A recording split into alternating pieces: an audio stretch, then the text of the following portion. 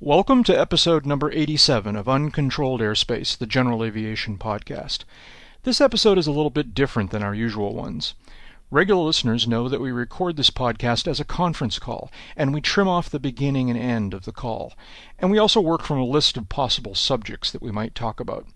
But we've always wondered what would happen if we just did this like regular hangar flying. Just played the whole phone call beginning to end. And what if we didn't plan anything in advance? Just talked about what was on our minds. So here we go. Here's the whole phone call, which took place one evening in mid-June. See what you think.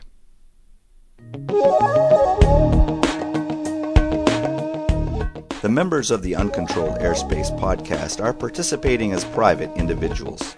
Their comments do not necessarily reflect the views of the various organizations they work with. Also, anything you hear on this podcast that sounds like advice on aircraft operation is obviously very general.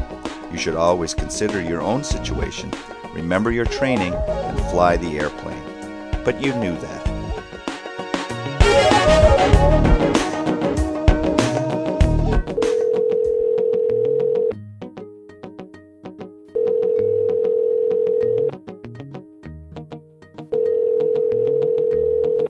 Yeah, man. Hey, hi, it's me. Hang on, let me get... How's Lost Wages? It's like really hot here. Let me get... let me get... Dry heat. Yeah, let me get... It's a dry heat, right? Let me get Dave here. We go. Yeah, Dave, here we go.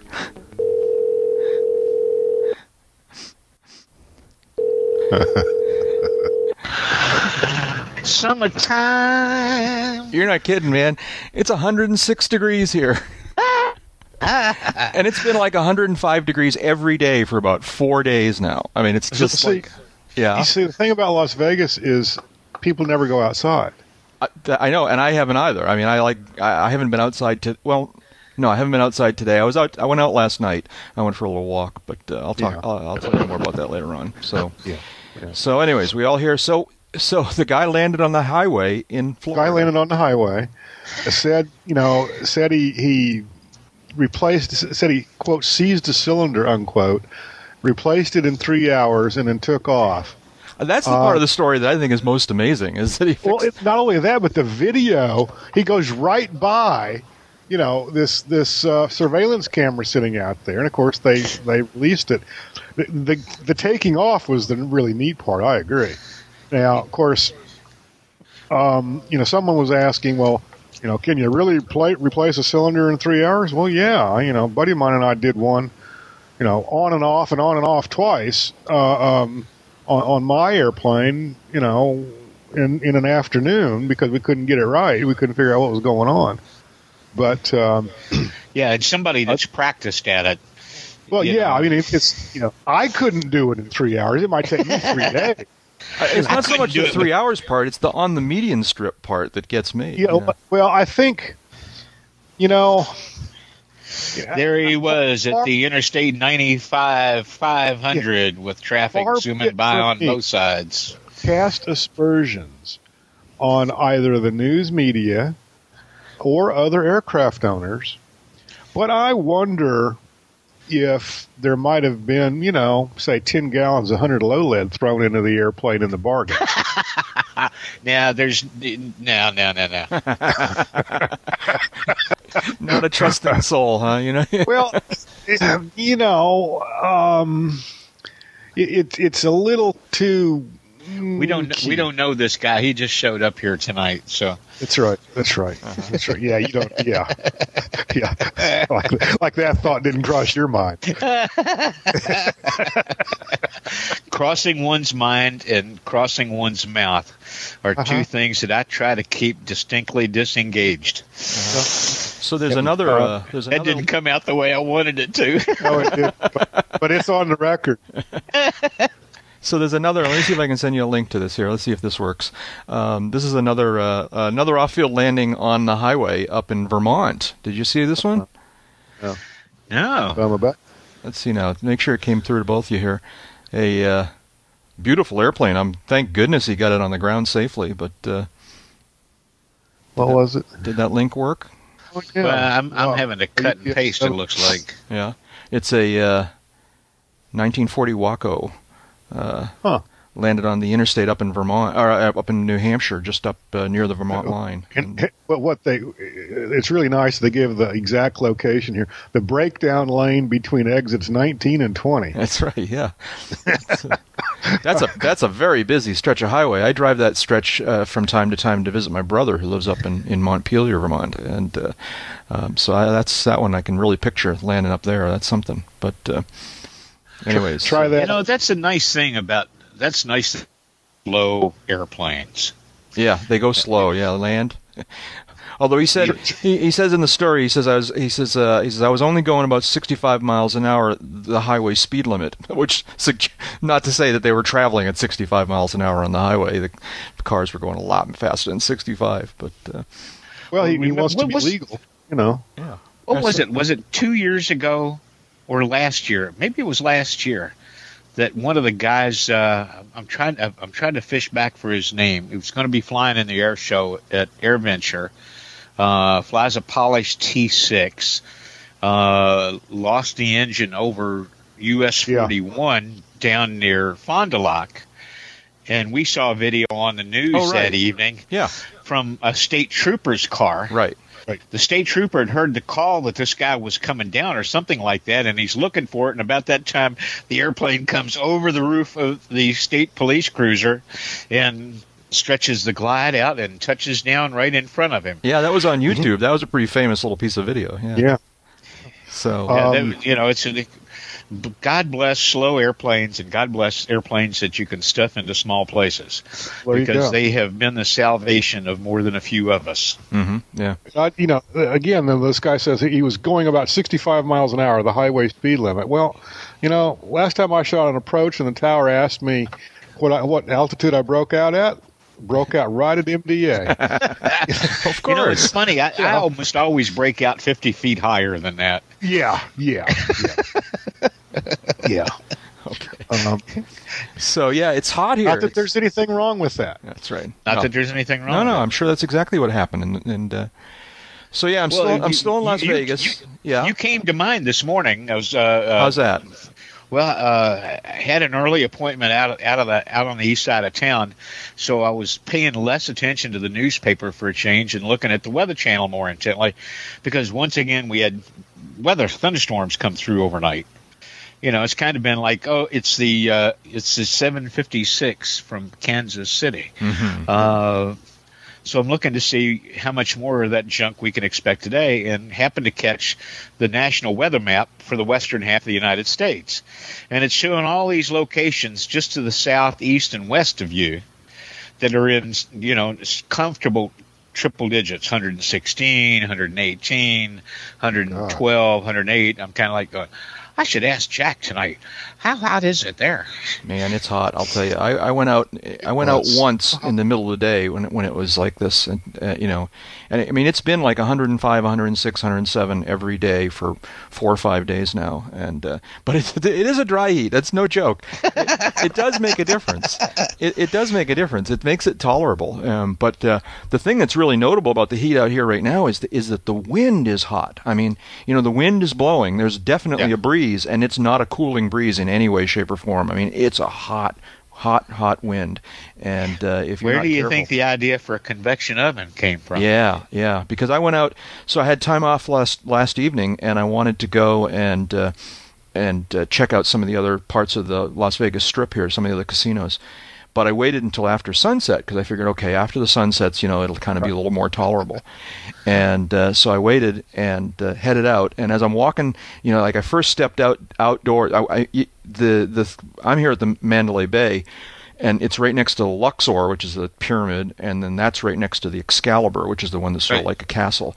And they at least used to be all owned by the same outfit, so there's actually a pedestrian bridge between all of them. So you can walk from all through those three without going outdoors. So I did, because I think I'm going to maximize the air conditioning as long as I possibly can. And you come out a long way from where you started. Yeah, so I came out of there at the corner at the Excalibur across the street from the MGM Grand, and you just step outdoors. It's really interesting. There's like a cloud of cooler air around each of these buildings, because every single time I've gone outdoors, you walk through the door and it's warmer, and you say, oh, okay, it's warmer, but that's not so bad. It's tolerable. And then as you get about 20 feet away from the building, suddenly the real heat of the day hits you. All right, there's there's like a little cold front coming out the transition place there. And you notice that as you walk around town, just about any time you walk past the doorway into an air-conditioned area, it gets cooler for a little bit because there must be just a lot of excess air conditioning going on, and it billows out the doors, and it actually makes the outdoors cooler when you're near the doors. So it's 100. But so I went out the door last night, and I said, "Oh, that's hot," but and I whipped out my little iPhone here so I could check the current temperature, and it was still like 103 degrees or something like that. And but the sun is set, and so it's one great big heat sink. Yeah, I mean everything's either paved or a building, except for the bodies of water, and we know the bodies of water hold heat even better. Yep. So what you gain waiting after sunset is the lack of direct radiation. Right. But it doesn't cool quickly there. Yeah. But so it's pretty hot, and go 20 miles out in the desert and it cools a lot faster. Yeah, take some water with you though. Yeah. Oh yeah, without a doubt. So what are you guys up to? So Dave, the thunderstorm, you had a tornado like nearby, but not there, right?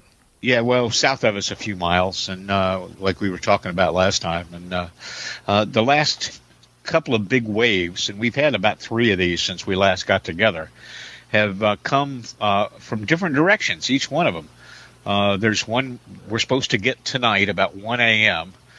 that is coming southwest from up in Nebraska and Iowa. That seems odd. It's completely odd. It's just weird as hell to look at on the map. Mm-hmm. Yesterday's day before came up from the south, and I mean due from the south. Just kind of went north, and a fairly long east to west line going that way, which is a little bit weird too. And then before that, we had the more typical on a 30-degree angle northeast to southwest tracking east.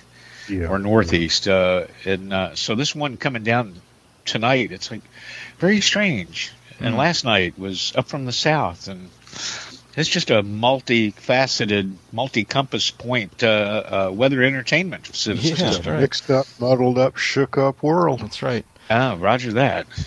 Yeah. So and just to complete the circle here, so it's hot and humid in Florida, right? Well, it's actually, you get up in the morning and the air's heavy and it's very humid. By, 10 or 11 o'clock, a breeze picks up. It actually, to me, cools down.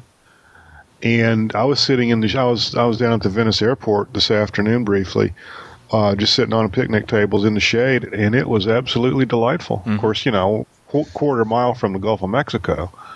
Right. If that. That helps. Yeah, that helps a lot. Shade helps.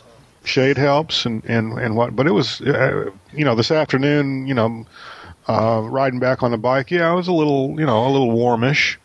So are you going to try to get your Water Wings rating up in Michigan? I am going to try. I emailed Rick this afternoon saying, I want to get on the, walk away with seaplane rating in my pocket program and see what he says about that. That's plan A, yeah. I might have to take an extra day to do it.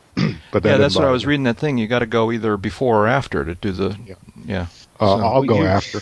Your job description at AirVenture looks flexible and loose enough that shouldn't be a big problem, should it? Yeah, I'm already running it past Bert O'Reilly. He's aware of what my plans are there. He's going to probably actually ride up with me. I don't know how he's going to get home.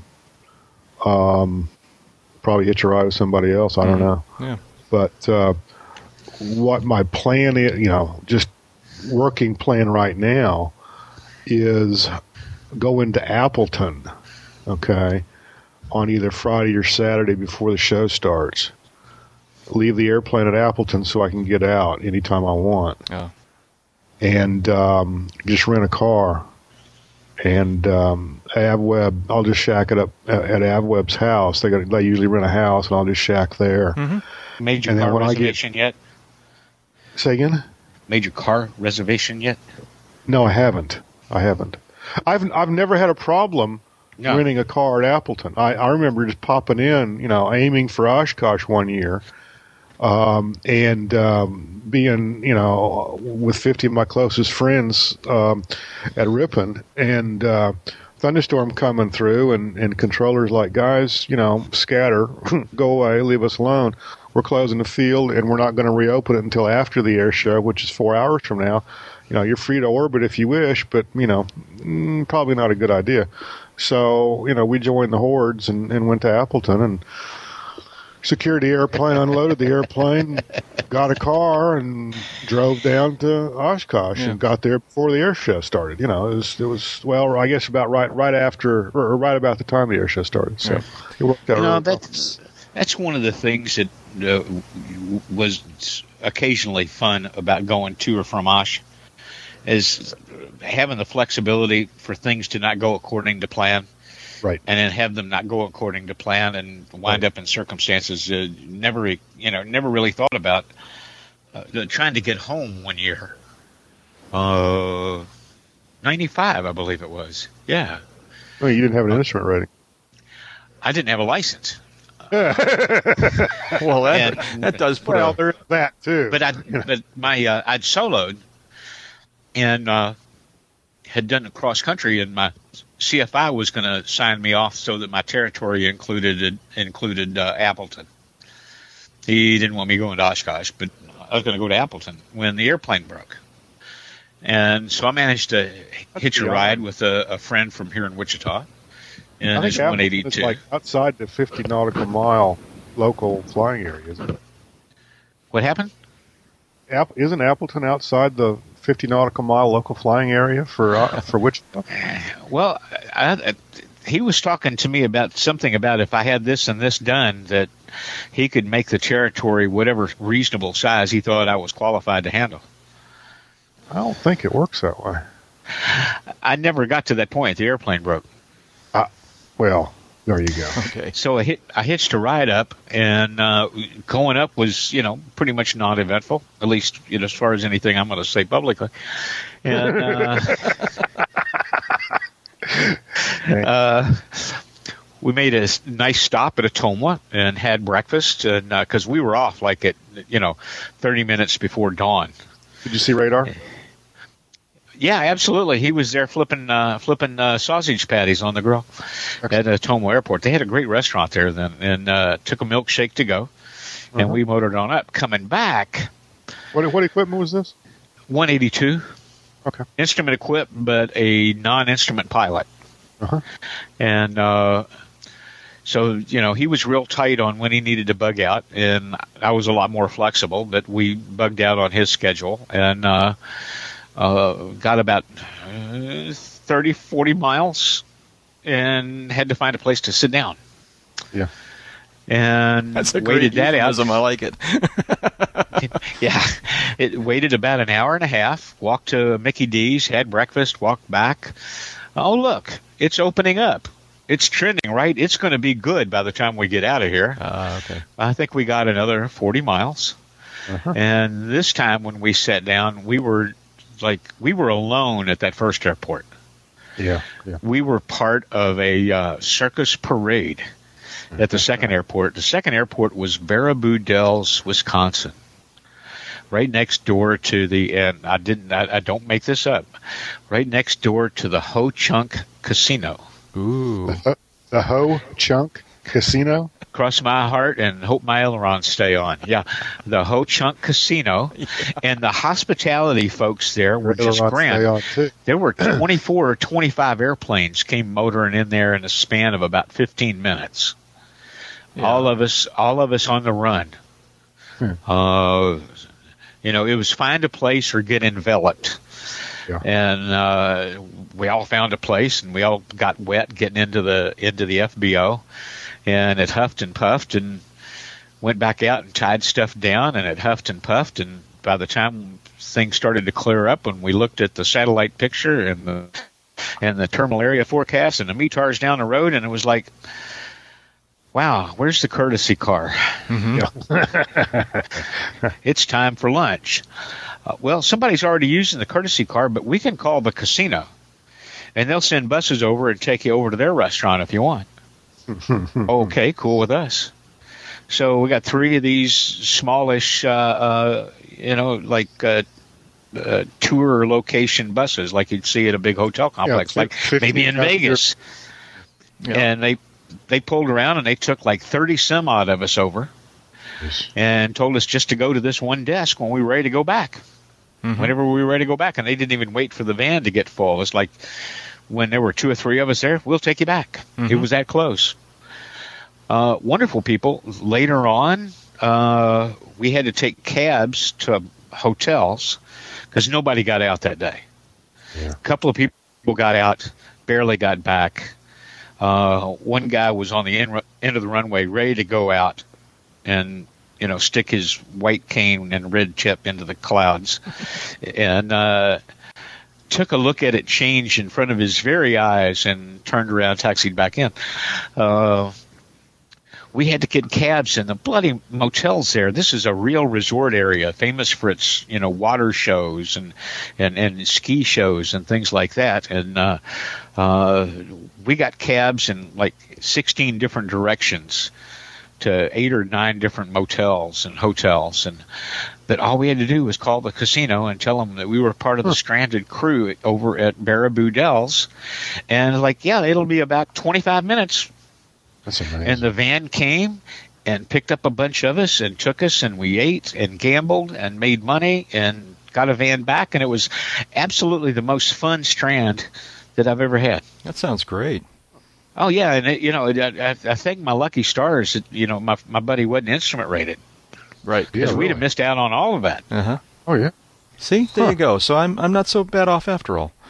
No. That was one of the times I flew to Oshkosh from California, and I'm trying to remember. It would have been early '90s, and there was a lot of weather throughout the Midwest, and so we landed a number of different. We must have landed 2 or 3 different times for various reasons to wait for something to pass through, and every time we landed, we met a new person or a couple of airplanes worth of people who were also on their way to Oshkosh. It was cool. Oh, so cool. Everybody's on their way to Oshkosh, and everybody, they land out, and you just, you hang out in, under the overhang of the hangar or in the FBO or whatever, and you chat about what's going on, and you talk about, it was like a mini version of Oshkosh. It was like gearing up for the event, so. Oh, yeah, the assortment of airplanes that got run into Baraboo Dells that day was just grand as could be. Yeah. There were 2 or 3 really nice home builts. There were 2 or 3 really nice vintage airplanes. One that sticks out in my mind was a really lovely cream with maroon trim Cessna 195. It had the cowl bumps painted in contrasting colors and all this. This plush leather interior, and you just kind of, I'd like to look in your airplane. Can I borrow a bib?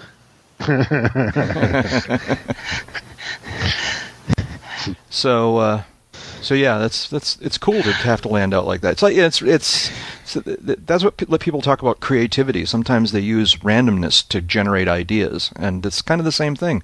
You need to kind of be forced to do something you hadn't planned, because sometimes the unplanned stuff is the best thing. Oh, the accidents like that. Accidents, bad choice of words. New decisions like that. Yeah. Introduced us to some of the neatest places that we never expected to go. Andalusia, Alabama, with a pilot's op shack with virgin pine rocking chairs on the front porch. At the time we visited, and we went back 2 or 3 times as a result of this first encounter. They had an old-fashioned popcorn machine and an old-fashioned hot dog and bun steamer thing. So you could pull, you just tilted the lid open and grabbed a dog with some tongs and got the bun out of the other side of the steamer. Everything you wanted went out on the front porch. Gallipolis, Ohio. The airport terminal there was supplied by Bob Evans of Bob Evans Farms and Bob Evans Restaurants, because that's his home turf.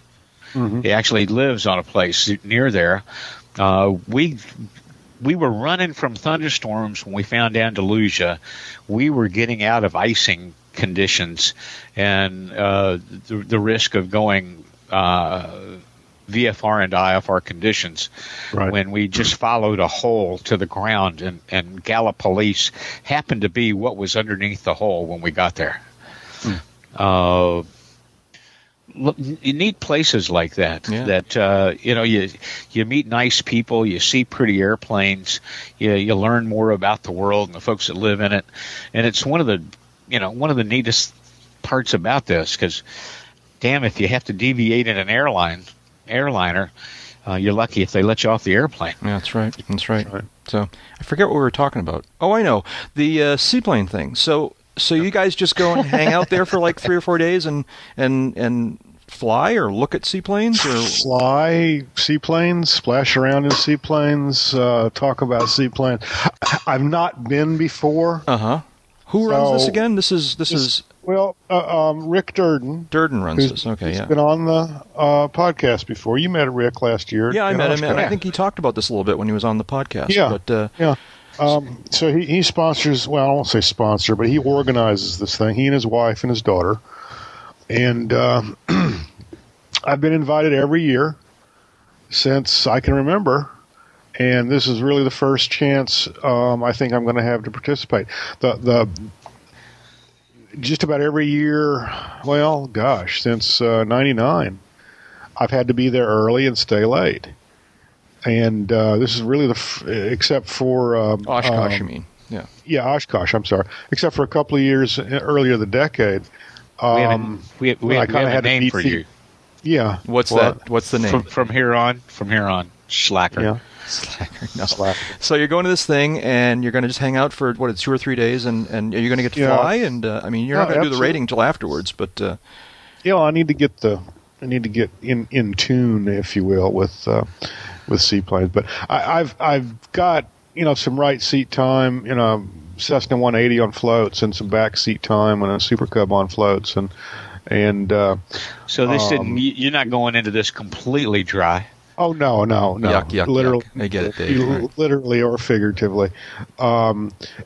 Basically, the times I've been in a seaplane, about the most fun I've had in an airplane with my pants on. Yeah. Yeah. They I've really never done are. it. I don't know. That's yeah. Okay.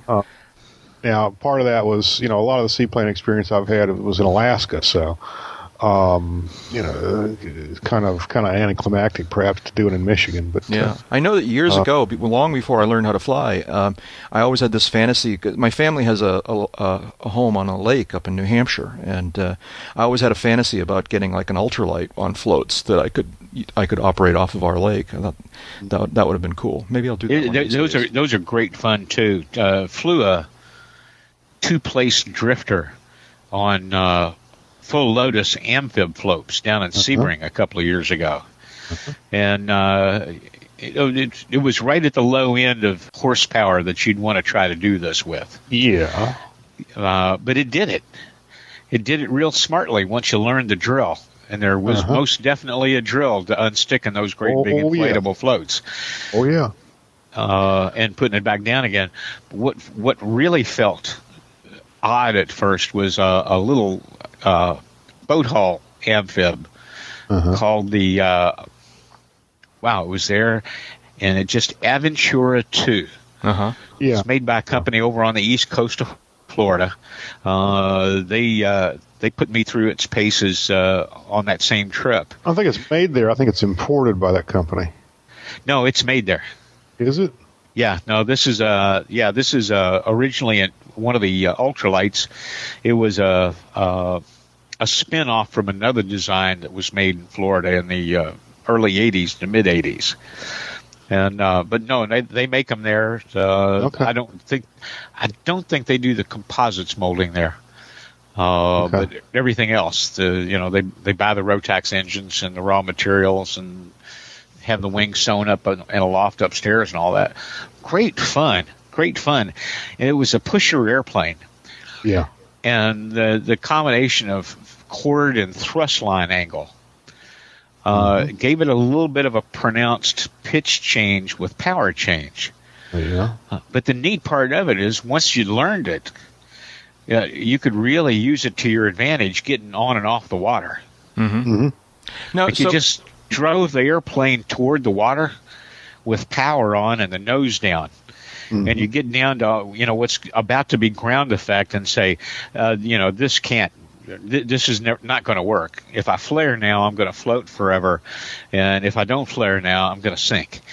And you just you roll the power back nice and steady, and the drop in thrust and the braking action of the 3-blade prop, the nose just pitches up so nice and smooth, and the next thing you know, you just flown yourself right onto the water. Cool.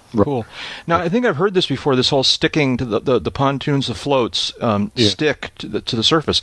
I guess that's, well, I don't know. How does that work? So there's like surface tension or something like that. Is that what it is? Well, cohesion. Basically, yeah. It's and cohesion. So what do you have to do to unstick them? What's the technique that there's two things that you first of all, of course, you've got to get the objective here is to get the floats up on the step. Yeah. Right? Okay. That reduces the surface area that it's sitting on by a whole bunch. Yeah. Yeah. And basically the step rides on top of the water versus the float riding in the water. Okay. So picture like a Chris Craft speedboat. Yeah. A monohull speedboat. At rest, probably half the hull is underwater. Sure. But at speed, it's only the aft portion of the hull is underwater. The bow is out of the water. Same kind of we call that being up on a plane. Right, and that's what you're doing. Yeah, okay. It's basically what you're doing with a set of floats on a sea. Now, so does that unstick them, or is there more to it? No, that doesn't. That's after, getting it up on the step is after it's unstuck, essentially. It kind of helps to unstick it. And it depends on the float design or whether it's a boat hull to a certain extent too. Uh-huh. Well, most floats are pretty much the same basic design, at least in my experience. I'm sure there are some oddballs out there, but you get the airplane obviously full power and headed in the right direction, and depending on how heavy it is, depending on the power to weight ratio, essentially, if it's moderately powered or underpowered, you might have a little trouble getting it unstuck. And the technique I was taught was put some aileron into it and try to lift one of the floats out of the water, or at least get that float up a little bit higher out of the water, if you will. Yeah, unload it a little bit. And hopefully get it on the step. Once you get one of them on the step, the other one's going to follow. It's like upshifting in a car, just that little burst of acceleration. I see. Okay. And by that time, you're on the step, and you're most of the way towards liftoff speed. If you've got the right pitch attitude at this stage, the airplane should just fly itself right off the water. Yeah. Now, I've also heard that, or read someplace, I forget, that landing on the water is also trickier in that it's much less forgiving of a hard landing. Well, there's two things. Well, most landings on water are hard. You don't necessarily see greasers on the water, so it's more of an abrupt arrival. There's really two issues with landing on water. One is you want calm water, so that it's not bumpy, and so that you're not going to damage the airplane, you're not going to lose control of the airplane at high speed. But if it's too calm, you can't gauge your altitude in the flare. So you want a little bit of ripple. I can definitely imagine that. Yeah. Okay. You want maybe a 6-inch wave or a foot wave or something like that. Maybe a foot's too much, but you want some wave action. You don't want glassy smooth because you can't gauge the. You can't see how high you are. Yeah, you can't gauge your depth perception. Although, if you've got the flip side is true also you can on watch takeoff, the shadow. though, too, is that you want the glassy water on takeoff. You're going to have that much more trouble getting the floats unstuck and getting on the step. So you want a little bit of wave action, but not too much. Interesting. But the landing is unlike say a tricycle gear airplane landing in that you get the right attitude, and the right attitude is where the step of the floats is more or less parallel with the surface of the water, and that of course will vary from airplane to airplane, and you just fly it on with power, more of a slow flight kind of an approach. once it's on the water, of course, you pull the power off, pull the yoke all the way back, and the thing decelerates like you just threw out the anchor. Mm-hmm. Yeah. You want it to stick on the water, obviously. You want to get you got to get the floats up. You got to, if the float's nose under, Yeah, I would imagine you're in big trouble. If the nose of the floats goes under the water, you probably are going to ride off the airplane. So you've got to get the nose of the floats up and out of the water at all times. I know why you were thinking the Aventura was imported, because I did something on another plane called the Corsario. That's what it was. Very similar, and it is built in Brazil and imported up here. Mm-hmm. Yeah, that's what I was thinking about, and it's imported by a Florida company. So cool. Yeah, and they're very similar in a lot of ways. They do have a couple of differences. Well, the Corsario is not a tail wheel like most of the others. It's a tricycle gear, and consequently, you got this kind of unusual gear stowing mechanism. You got one handle for the mains. Is this where the nose gear is always extended? No. The nose gear has a separate handle. Has a separate handle for the nose. There's an LSA out there that recently got an approved conversion to amphib floats, and it's a tricycle gear LSA. I think it's a high wing. I don't know if it's a CT or not. I don't think it is. But they got the amphib floats on it. Nice little installation. They're retractable, et cetera, et cetera. But the nose wheel basically stayed where it was. Oh, when they put the floats on? When they put the floats on. Well, so how does it reach the ground when you're landing? There's some little a Rube Goldberg retract mechanism that just basically kind of folds the bottom portion of the nose wheel with the main gear. The strut is still there. It still extends from below the cowling. It's kind of a novel solution. It's kind of draggy, but boy, if you remember what that is, zap me a link on that. I will see that one. I will find a picture of it somewhere. I've saw it recently, and I don't remember where I saw it, but I'll find it again, I'm sure. Yeah. Anyway, seaplanes, amphibs in particular to me are like the all-time cool. Well, let's go places airplane, although maybe not very fast. Well, maybe not very fast, but there's certainly you're going to get in and out of places that you couldn't otherwise get to. Yeah. Well, this has long been one of those money no object fantasies. Yeah. Money no object. What would be in my hangar? I can tell you straight away. One of them would be an albatross. Yeah. That would be cool. Yeah. That would be cool. Well, talking about getting in and out of places you don't go. I mean, the flying I did when I was in Alaska, and I will freely admit that I was not the pick, and I wasn't handling the controls for most of these flights, and wasn't.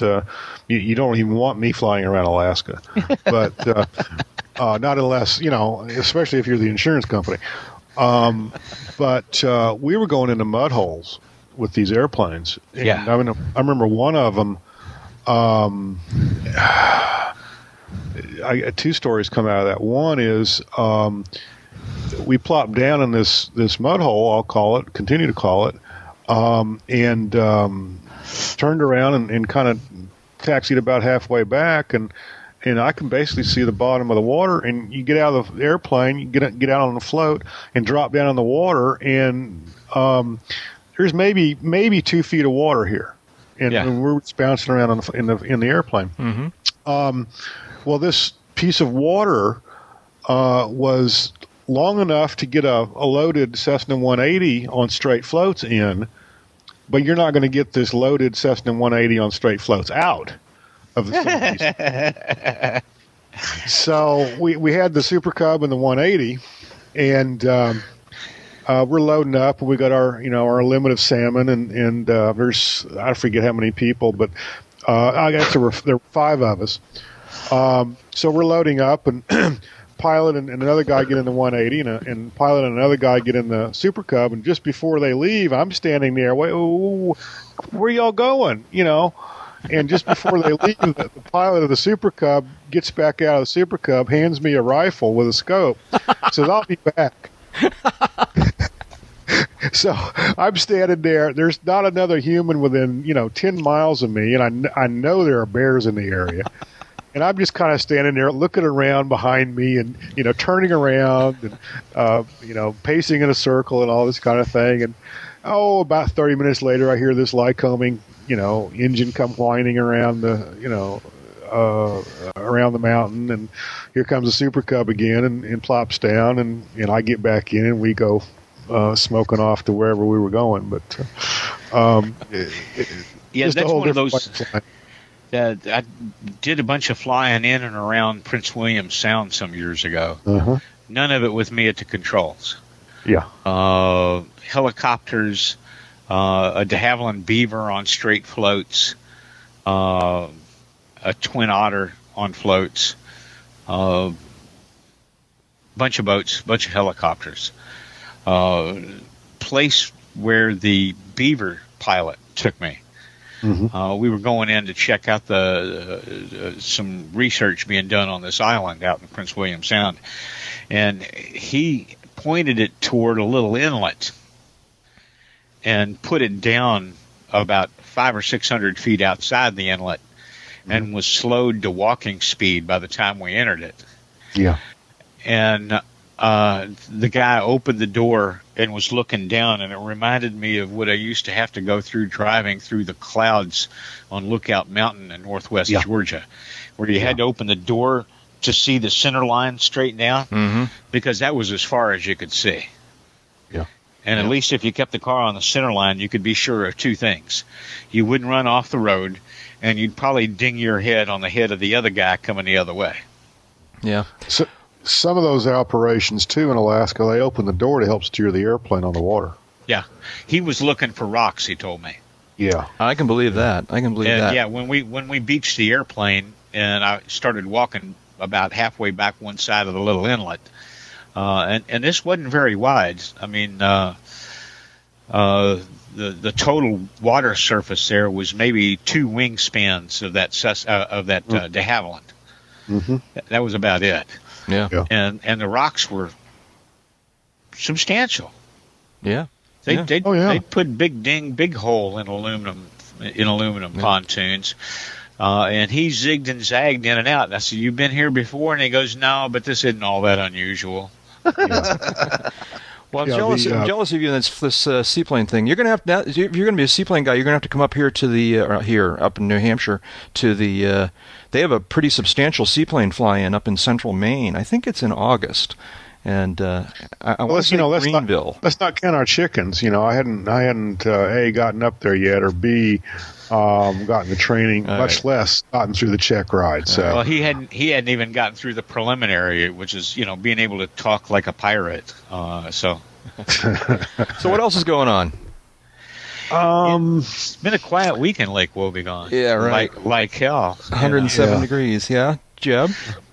I'm in the middle of overhauling the landing gear on my airplane. So is this a good adventure or a bad adventure? Well, thankfully enough, I'm not having to do much of the work. My good buddy, the Man in Black, is down from Virginia. Lee? How cool. Tell him I said hi. I will. So what have you done? What have you had to do? What was the airplane's been on jacks for about a week, almost a week, and just basically the gear is down and locked, but all the mechanism between the gear and the all the extension mechanism and all the nose wheel steering mechanism has been basically removed and is being reworked or parts replaced. It's I won't say it's a complicated system, but it does have some weak points, mainly in the rod ends that help move various parts back and forth and whatnot. Those rod ends on the Bonanza are prone to failure after several thousand hours, and mine were basically overdue. Thankfully enough, there weren't any failures, of course. But today, for example, I had in one hand. And after we pulled some parts out of the nose wheel steering gear, and looking at, they were kind of worn. The bushings needed to be replaced and whatnot. Well, just for grins, got on the computer and priced what it would take to buy new parts for this. Okay. And before the smoke cleared, we were talking about $3,000 worth of parts. Ooh, yeah. So we decided, we'll just rebush these and keep on going on down the road. One part we bought new, which was a bolt that was retail from Hawker Beechcraft, is like $94. One bolt. But the punchline in all this is today, in all of these parts, you think, well, there's a steering yoke and there's this shaft and there's all this kind of thing and this big bolt and yada, yada, yada. And you think, well, this is like, some heavy duty stuff, some major components, right? Yeah. I had $3,000 worth of parts for my airplane in my hand.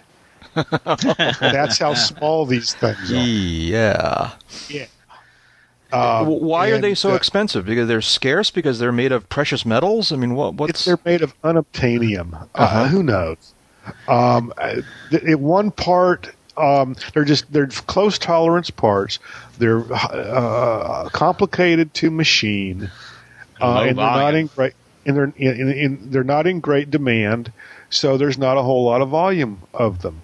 And one of them was like, and I don't have a piece of paper in front of me, one of them was like $1,100. Another one was like $1,800. And you add in the $100 for the bolt, and then there was another part in there that was a couple of $100. And before all the smoke clears, it's $3,000. And you're like, whoa. This is a little bit outside of our charter of trying to convince people that aviation is, Yeah, let's back up a second here. Jeb, yeah. Two things. One, this particular airplane, I've had it 9 years. And this is the first time that I've had to do major surgery, major maintenance on the landing gear. Okay. And it really didn't even have to do it. It was just kind of sort of overdue. As far as my mental clock is concerned, there's really no requirement in an AD or in major service recommendations to do this kind of work. It's one of the things that those, quote, in the know, unquote, about these airplanes know to do at certain intervals. Two is the sum total of the parts purchased to R&R this specifically this nose gear steering system is going to be on the order of $64. Mm-hmm. We made a bushing. No, I'm sorry. It's going to be 64 plus $13.75. Do the math. $78. Yeah. Okay. That's the amount of money we're going to spend on parts to inspect and repair and make as new this nose wheel steering system versus $3,000 for new parts, and then some of the new parts are not even available without a whole lot of pleading and cajoling. So it takes some talent. It takes some people who know what they're doing. I am not one of them. Lee is the person I'm speaking of, and I will pay him real money to do this, and I will be happy for it. Mm-hmm. Well, plus it is amount of money I'm happy to pay to get all this stuff dialed in. Now, this is a bonanza. Third point. This is a bonanza, debonair. This is a not inexpensive, but it's not exorbitantly expensive. Right. Get in it, go someplace, traveling airplane. Okay. Right. That's what I wanted to kind of. This is not a Cessna 172. This is not an LSA. This is not a Super Cub or well, and something from the like get-go, that. We've talked about this relativity of what you can do in flying versus what we'd ideally like to do in flying. What I'd ideally like to do with airplanes, I'm only one Powerball ticket away from.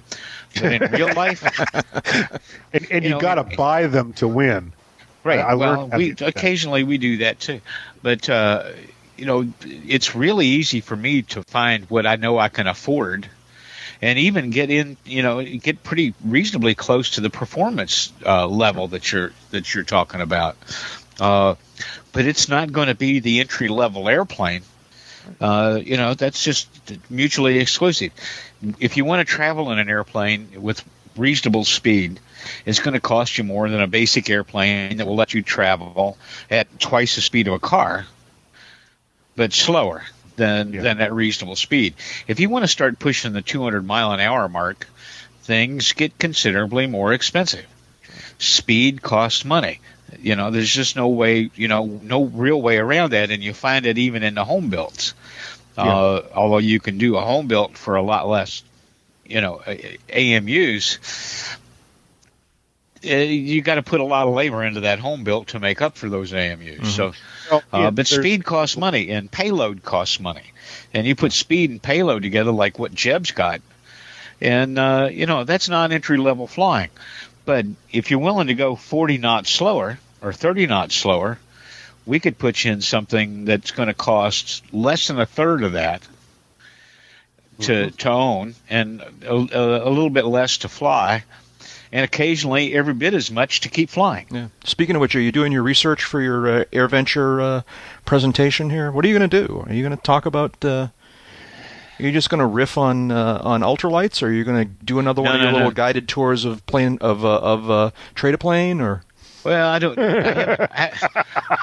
I've actually thought about this. I've actually got some notes. Oh, scary! And I actually haven't pinned anything down. Yeah, well, you got time, but Jack and I are going to sit in the back row and shine a laser in your Please feel free. Please, you'll be the one I can look at and not picture naked. Probably gonna lean toward, the top three ways to get through this song and dance on minimal money. Approaching it from you need a license for anything but ultralights and hang gliders. So whether you fly sport aircraft or regular GA above that, you're going to need some kind of license. There's some ways where you can take some of the juice out of that, deciding how to live within your means in a flying machine. Mm-hmm. And that doesn't mean settling. It means deciding on what you want to do, and then finding the price point for that kind of equipment that you can afford to do it at. Right. Yeah. Would we all like to be flying, new Mooney Acclaim S's or Cessna 400s or G3 Cirri? Yes and no. There's some real appeal there. My real emotions get wrapped up in finding a really nice classic 60s or 70s airplane that I can, for a lot less money, and it's not the money here, it's the classic aspect of it, that I can, for a few bucks and a lot of elbow grease, get really close in equipment and finish to what a factory new airplane would look like, and that includes the electronics and the panel. Yeah. And do it for a fraction of the money. One other point about the older airplanes versus the newer ones. The older ones generally weigh less. Yeah, they really do. If you look at a 68 or even a 78 A36 Bonanza, and the useful load that it has compared with a brand new G36 Bonanza today, the G36 is picked up, 2 or 3, maybe 400 pounds in empty weight.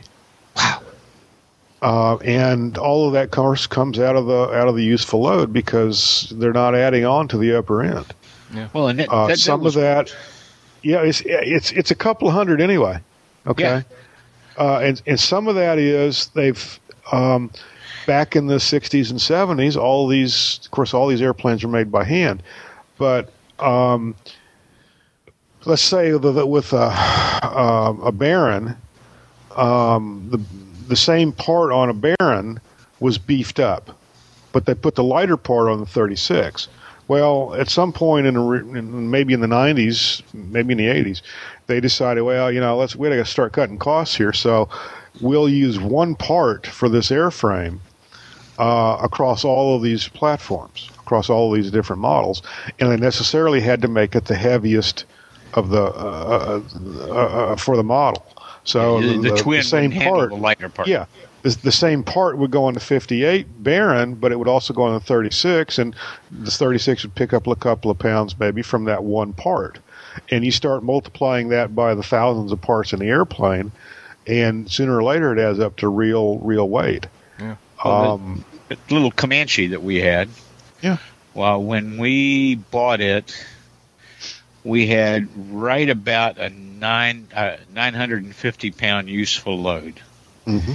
And if you pulled 60 gallons of fuel out of that, the full fuel payload was rated about 600 pounds, just a little under. When we went on a tear redoing a bunch of things, progressively we took about 40 pounds out of the airplane. Yeah. Yeah. Mm-hmm. Just by replacing old-fashioned crap Uh-huh. for circa 1980s crap, or better. Mm-hmm. Well, in one, the worst annual we ever had was a little bit over 5 AMUs. Yeah. But in that annual, and this includes cost of parts. In that annual, we took out the old generator and put in a new modern coil magnet wound alternator. Mm-hmm. We took out the original starter with its big Bendix and put in a new lightweight starter from B&C. Also had electromagnets in it and not permanent magnets. It drew less current to start the engine. We put in a new solid-state voltage regulator that had the capability of triggering an overvoltage or undervoltage trip warning light to go in the instrument panel, which to me was like hot stuff because, Oh, yeah. Now in addition to my little swing gauge over there on the right side of the panel with the engine cluster, I can put an idiot light right at the top of the panel in front of my dumb butt head, and when it comes on, know immediately, Houston, we have a problem. Mm-hmm. And then we replaced the regular lead-acid battery that was standard equipment on 800 different design airplanes with a sealed what do they call them? Recumbent gas. Thank you. Yeah, I got one of those. Gas battery. No maintenance. Never had to put water in it. Check the fluid. Drop level, it in, nothing. bolt it in, bolt the cables on, close it up, come back 3 years later and change it. It was STC'd. Really? Uh-huh. It was Yeah. STC'd, but Yeah. it was had slightly lower regular amperage, but the cranking amperage was about Right. 10% better than the old battery, and it weighed about 5 pounds less. Net of the whole thing, I mean, the voltage regulator we put in weighed 1.4 ounces, if I remember correctly. The Wow. regulator that we took out, 20. Yeah. The regulator we took out weighed 20 freaking ounces. We gained just over a pound just swapping out regulators. Mm-hmm. You got The better net, performance. the net weight loss through that 5-point-something AMU annual was almost 24 pounds. That's great. And AMU, by the way, for anybody not in the know, is $1,000. So AMU stands for Aviation Maintenance. Aviation Maintenance Units. Yeah. So, anyways, And, it's find the one that you can live with, and then love the one you're with. that's right. Yeah. And lavish Yeah. on it all the stuff that you would, the same as it Mhm. was new, and take it where you want. If you want to take it into the classic that it exactly like the way it was at the beginning, get yourself a good handheld, a portable GPS, so that you can motor cross country and talk to people and not run into places you don't want to. but do it that way. If you want to make it into a state-of-the-art modern traveling machine with all electronics and no suction pumps, no air-driven instruments, man, you can do that too, but you can walk away with a hell of a nice airplane that'll match the same category as new in terms of speed and range, and do it for a fraction of the money. That's right. So let me see if I can pop the stack here. So, Dave, have they set a date and time for your talk yet? Have not. Okay. They have not. All right, we'll stay in touch with that, and we'll make sure everybody knows about that when the time comes. Jeb, any more about the maintenance on your airplane? Just I guess two things. One is and Dave hit all the high notes in talking about upgrading an older airplane's components with the newer tech, lighter components, and saving a lot of weight. Just on avionics alone, for example, I probably bought myself about 20 pounds when I redid the panel, getting rid of a couple of boat anchors and adding a lot of capability to it. And I've been very happy with the way it's turned out. It's been extremely reliable. I wouldn't hesitate to do it again if for no other reason than the weight savings. Yeah. The other thing, I guess, about maintenance costs and flying on a budget and things like that. Again, on my airplane and its landing gear, landing gear has given me no problems. This is prophylactic maintenance. It's trying to prevent problems down the road. Don't go there, Dave. Don't go there. Oh yeah. I wasn't. I was just thinking how rare it is to hear the word in such a properly good context. That's right. Exactly. That's right. Exactly. Yeah. And for the 9 years I've had the airplane, the maintenance on the landing gear has been jack it up, lube it, swing it a couple of times to make sure no gear doors are hanging down, and extend it, get it down from the jacks and go fly. Uh-huh. Yeah. And that's all there is to it. So it's the banana gear system is one of the smarter designs in a lot of ways out there, and it's built like a truck too. So it's not. I don't consider the maintenance requirement on my airplane to be exorbitant. In fact, you won't have to do this again for years. I will probably never have to do this again. Exactly. Okay, the airplane's got 5,000 something hours on it, and it's a 42-year-old airplane. I'm not going to be flying it another 42 years. It looks so much younger than you. Well, my underwear might make the cut, but not me. Okay, well, that's definitely a sign that it's time to move on. but I don't consider any of this to be overly expensive. No. I mean, if I can afford it, it's not expensive. Yeah. Well, and you've made a choice to own and fly that kind of an airplane. Right. And and whichever way this swings, part of that is because you can afford to own and fly that kind of an airplane, and part of it is because that's the kind of performance that you need for the kind of flying that you do. Well, and I want an airplane I can travel in. I don't exactly. That's exactly what I mean. One of my pet peeves is well, you're a recreational pilot. Well, them's fighting words. It's where I come from. Yeah. I use the airplane for personal transportation, just like you might use a Ford Explorer or someone else might use a John boat, or a Boston Whaler. It's personal transportation. It gets me places that I need to be, whether for personal or business reasons. And that's the sum total of it. It gets me off the airlines. The recreational flying I do in that airplane is not that much. Yeah. No, it's minimal. Yeah. Well, and people often have this really cockeyed perception that if you enjoy doing something, it doesn't count for work. That's right. I think the three of us have disproved that notion. It's like, it's not really like work for you, is it? Because you love it so much. It's like, really? I'm still worn out at the end of the day. Right. Well, as Dave says at the end of some of our podcasts, hours spent flying are not deducted from your lifespan. That's right. And there's something to say to that. But B, it is fun to fly your own airplane, to go places. It is enjoyable.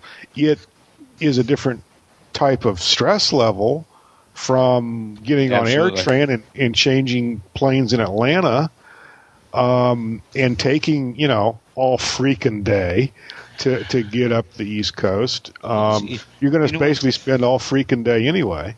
One of the best things about flying yourself is knowing exactly to whom you can address all complaints about the trip. That's right. Exactly right. That's right. Exactly right. Hey, go ahead. Take this one step further. There's a discussion on one of the email lists in which I participate. That's basically the old perennial airlines versus GA discussion, and it especially given the some of the recent fuel surcharges, given you have to pay now to check a bag. Yeah. Given what seems to be just the perennial delays involving the airlines, that even with the spike in fuel prices affecting Hunter Lowled, for example, GA is starting to look better and better. Yeah, that's right. Economically. Yeah. Because of the airline's troubles, they're cutting back on service. They're parking a whole bunch of airplanes. Here in Sarasota, for example, Continental has announced that they're going to discontinue service, which is no great loss because there's plenty of other carriers serving Sarasota. But I got to think that that's going to happen in other locales around the country. Oh, sure is. Wichita may lose service, for example. Las Vegas is already starting to lose service. There have been flight cutbacks. Right now, I just want Appleton to keep service until at least the middle of August. Yeah, that's right. There you go. Yeah. So, and it's going to become increasingly difficult to get to those airports that still have airline service, because you're not going to get direct flights, or you're not going to be able to make a 1 or 2 stop flight. You're not going to be able to go from, let's say, Macon, Georgia to Baton Rouge, or let's pick another one, maybe Peoria, in one day and get back. That's right. You simply cannot do it. So you're going to have hotel rooms, you're going to have meals, you're going to have ground transportation expenses. But Macon, Georgia to Peoria and back in a Bonanza, to choose one example with which I'm familiar, is a piece of cake. That's right. That's right. Hey, listen, I got beers waiting for me downstairs. So, okay. but now we know how to keep him short. That's right. Don't let him have beer at the table. Clearly, it's failed. So when are you going to get the airplane back in the air?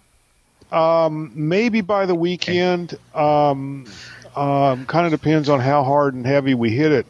While Lee is down, I got a couple of other non-aviation projects for him. One of which, I'm driving down the road last Saturday on my way down to the airport to get some work done with Lee, and this guy pulls out in front of me on the highway, and I stomp down on the brake pedal of my truck and blow out a brake line. Get out! Seriously, blew a brake. Get out! Yeah, missed the guy who pulled out in front of me, but had to get the truck towed back to the house, and we got to fix that. We got to drop the gas tank to do it. So I don't know. Well, that's exciting. Yeah. So it's just one of those days. All right. It's just one of those days. Well, I'm going to race off and have my beer here. So, Okay. Anyways. Well, have one for us. I'm going to race back in and put more scotch in this glass. A friend of mine gave me a bottle. We're going to try to get together in another week, right? What's today? Today's Wednesday. Today's Wednesday. And let's see now. Next week, that's right. I may be doing this from my new apartment next week. That would be kind of cool, huh? Yeah. All right. All right. More then. Technological challenges. Cool. Well, if I don't talk to you in the meantime, I'll talk to you next week sometime. Hey, now don't break any banks out there, man. That's right. I lost. I gave back. Did I tell you where were we last week? Where were we last week on that? I think I was. Did I tell you I won $50? Yeah. Ooh, this All is- right, I won $50. All right, I don't quite have all that $50 anymore. oh, I'm shocked. I gave a little bit of it back. I'm still in the black here. I'm still on the plus side, but that probably won't last much longer. And Now, I'm was having this fun. was this blackjack? What game was this? This is. I'm sorry. Oh, this is nickel slots. I'm This sorry. is excuse me. This is quarters. 25-cent. All right. You guys take care. I'll talk to you later. Bye. Same, Jack. Bye bye.